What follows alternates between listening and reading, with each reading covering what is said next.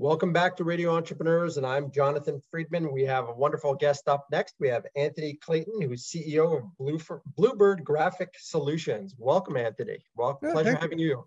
Pleasure to have you on Radio Entrepreneurs. So tell us a little bit about your company, what it is that you do.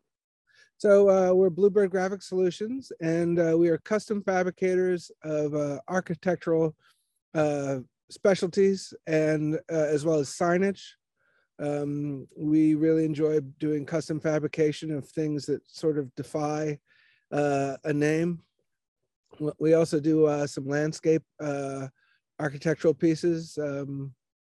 Wow, so really diverse in terms of the types of projects that you work on. Yeah, it's really about custom building and craft is really where we center. And in terms of various mediums that you work with, it sounds like that's probably somewhat creative too. It is. So we work with wood, metal, plastic, glass. We really are proud of our fabrication approaches, as well as welding skills. And we have spray finishing right in our shop as well. Wonderful. So tell our listeners, how did you get into this business? How did you start? Because it sounds as though it's a very somewhat unique. It's not the type of thing that you see every day that people are involved with.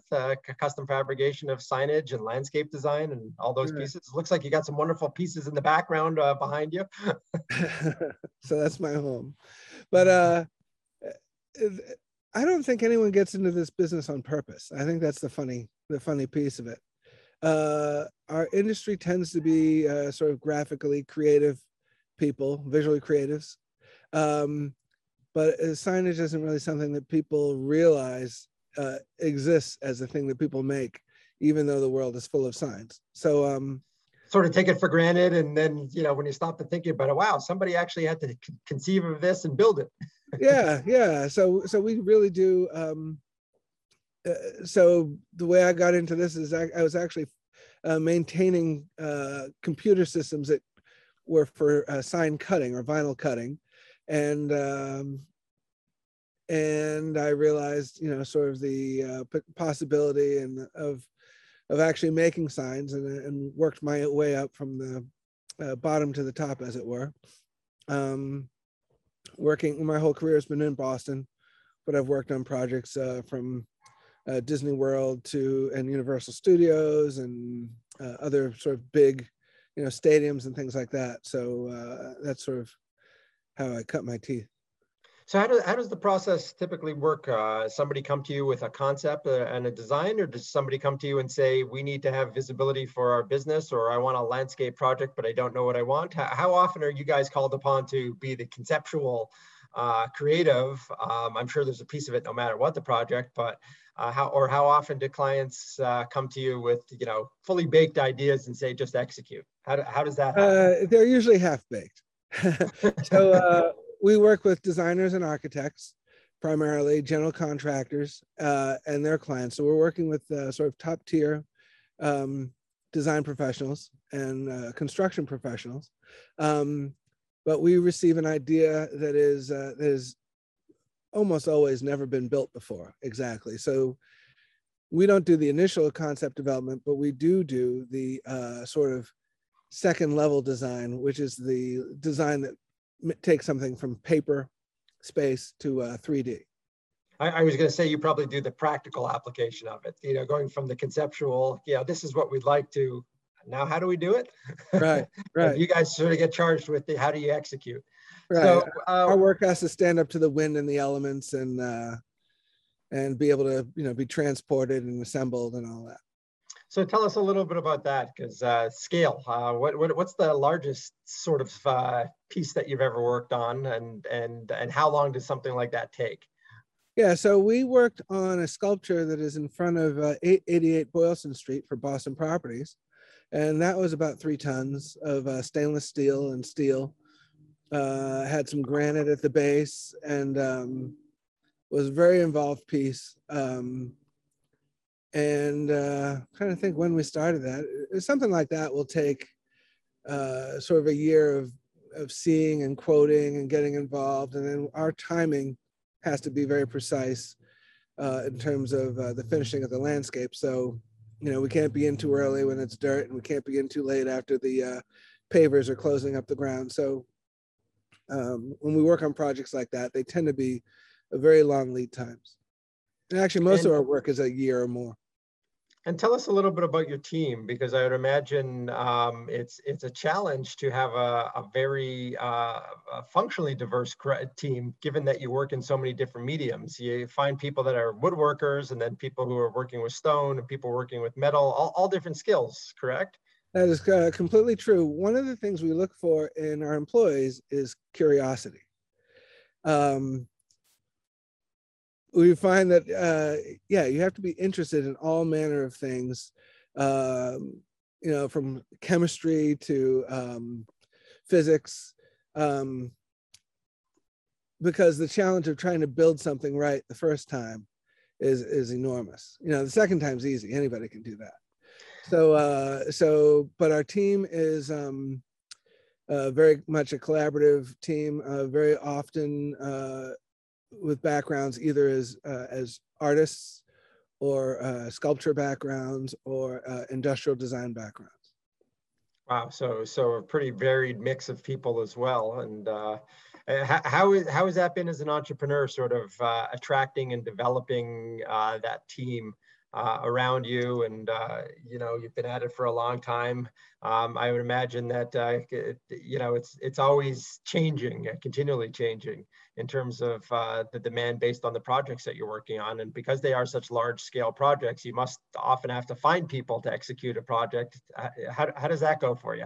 Well, we've finally gotten to the point where we have a stable team, a stable, competent team, that's mature and experienced. And I'd say that was one of the hardest parts of starting the business, was building that team. We went through, in the beginning, we hired whoever would show up, because we didn't hope they came back the next day. Yeah, some didn't. There's some crazy stuff that went on, or crazy people that we hired, but as we were working to build credibility as a company, as a creative company, demonstrate that we can be reliable and trustworthy. And as we went and we built that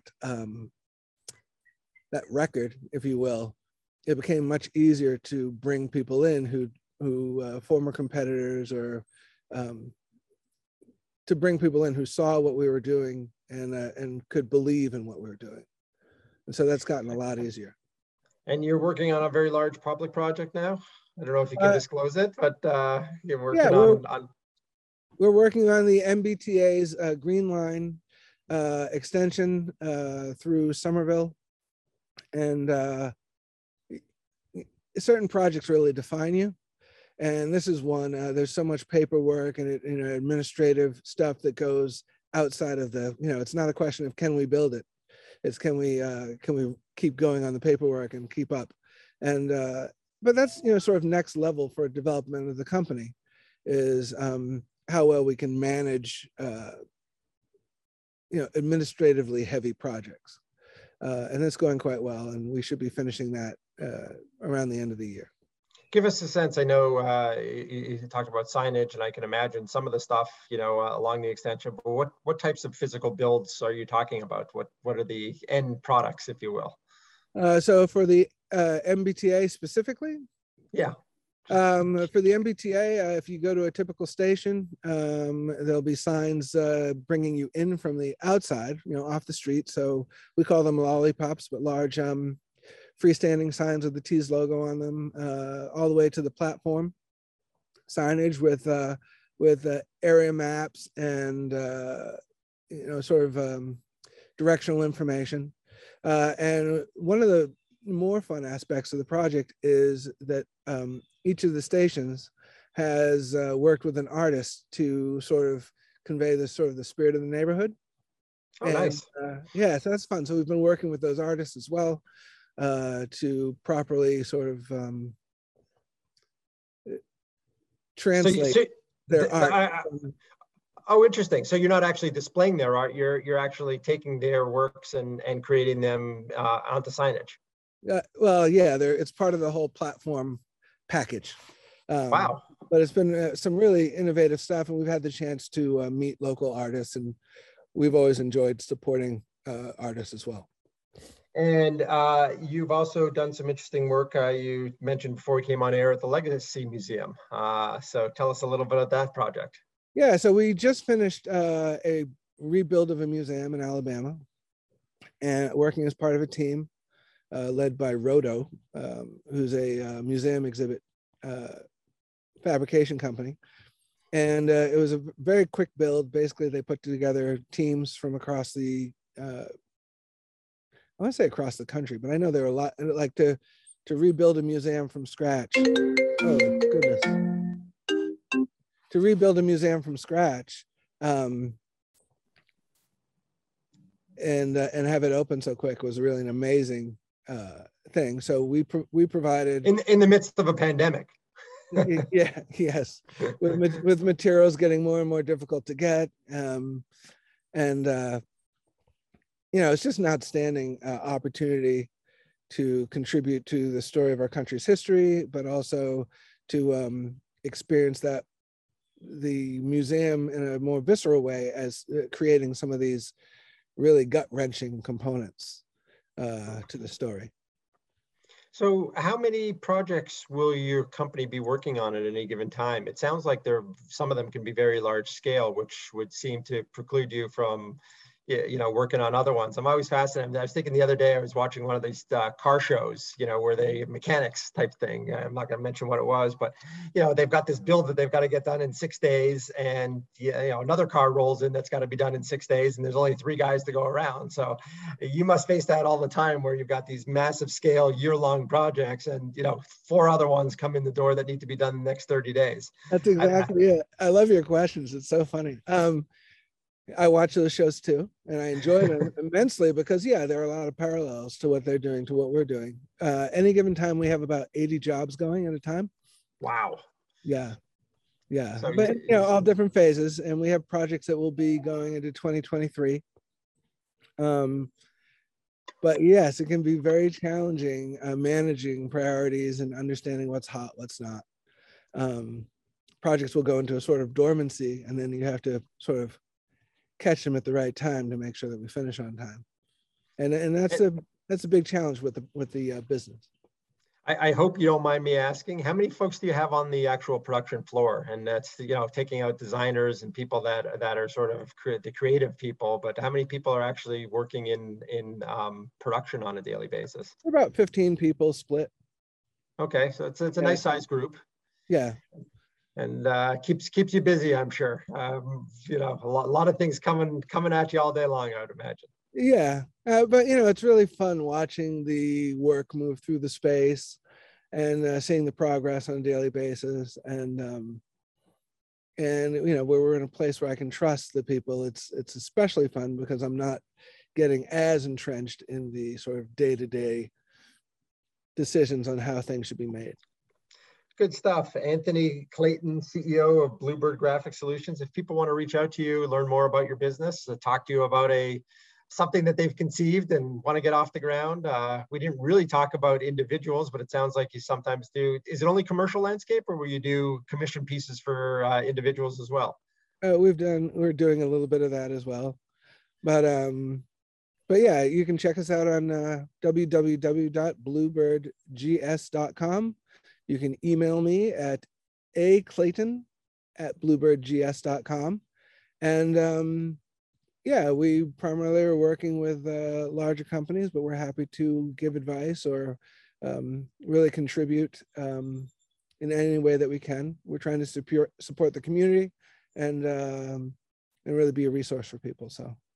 Great stuff. So developers, architects, building owners, anybody who wants to do something unique in front of their building and stand out, you're the guy to come to.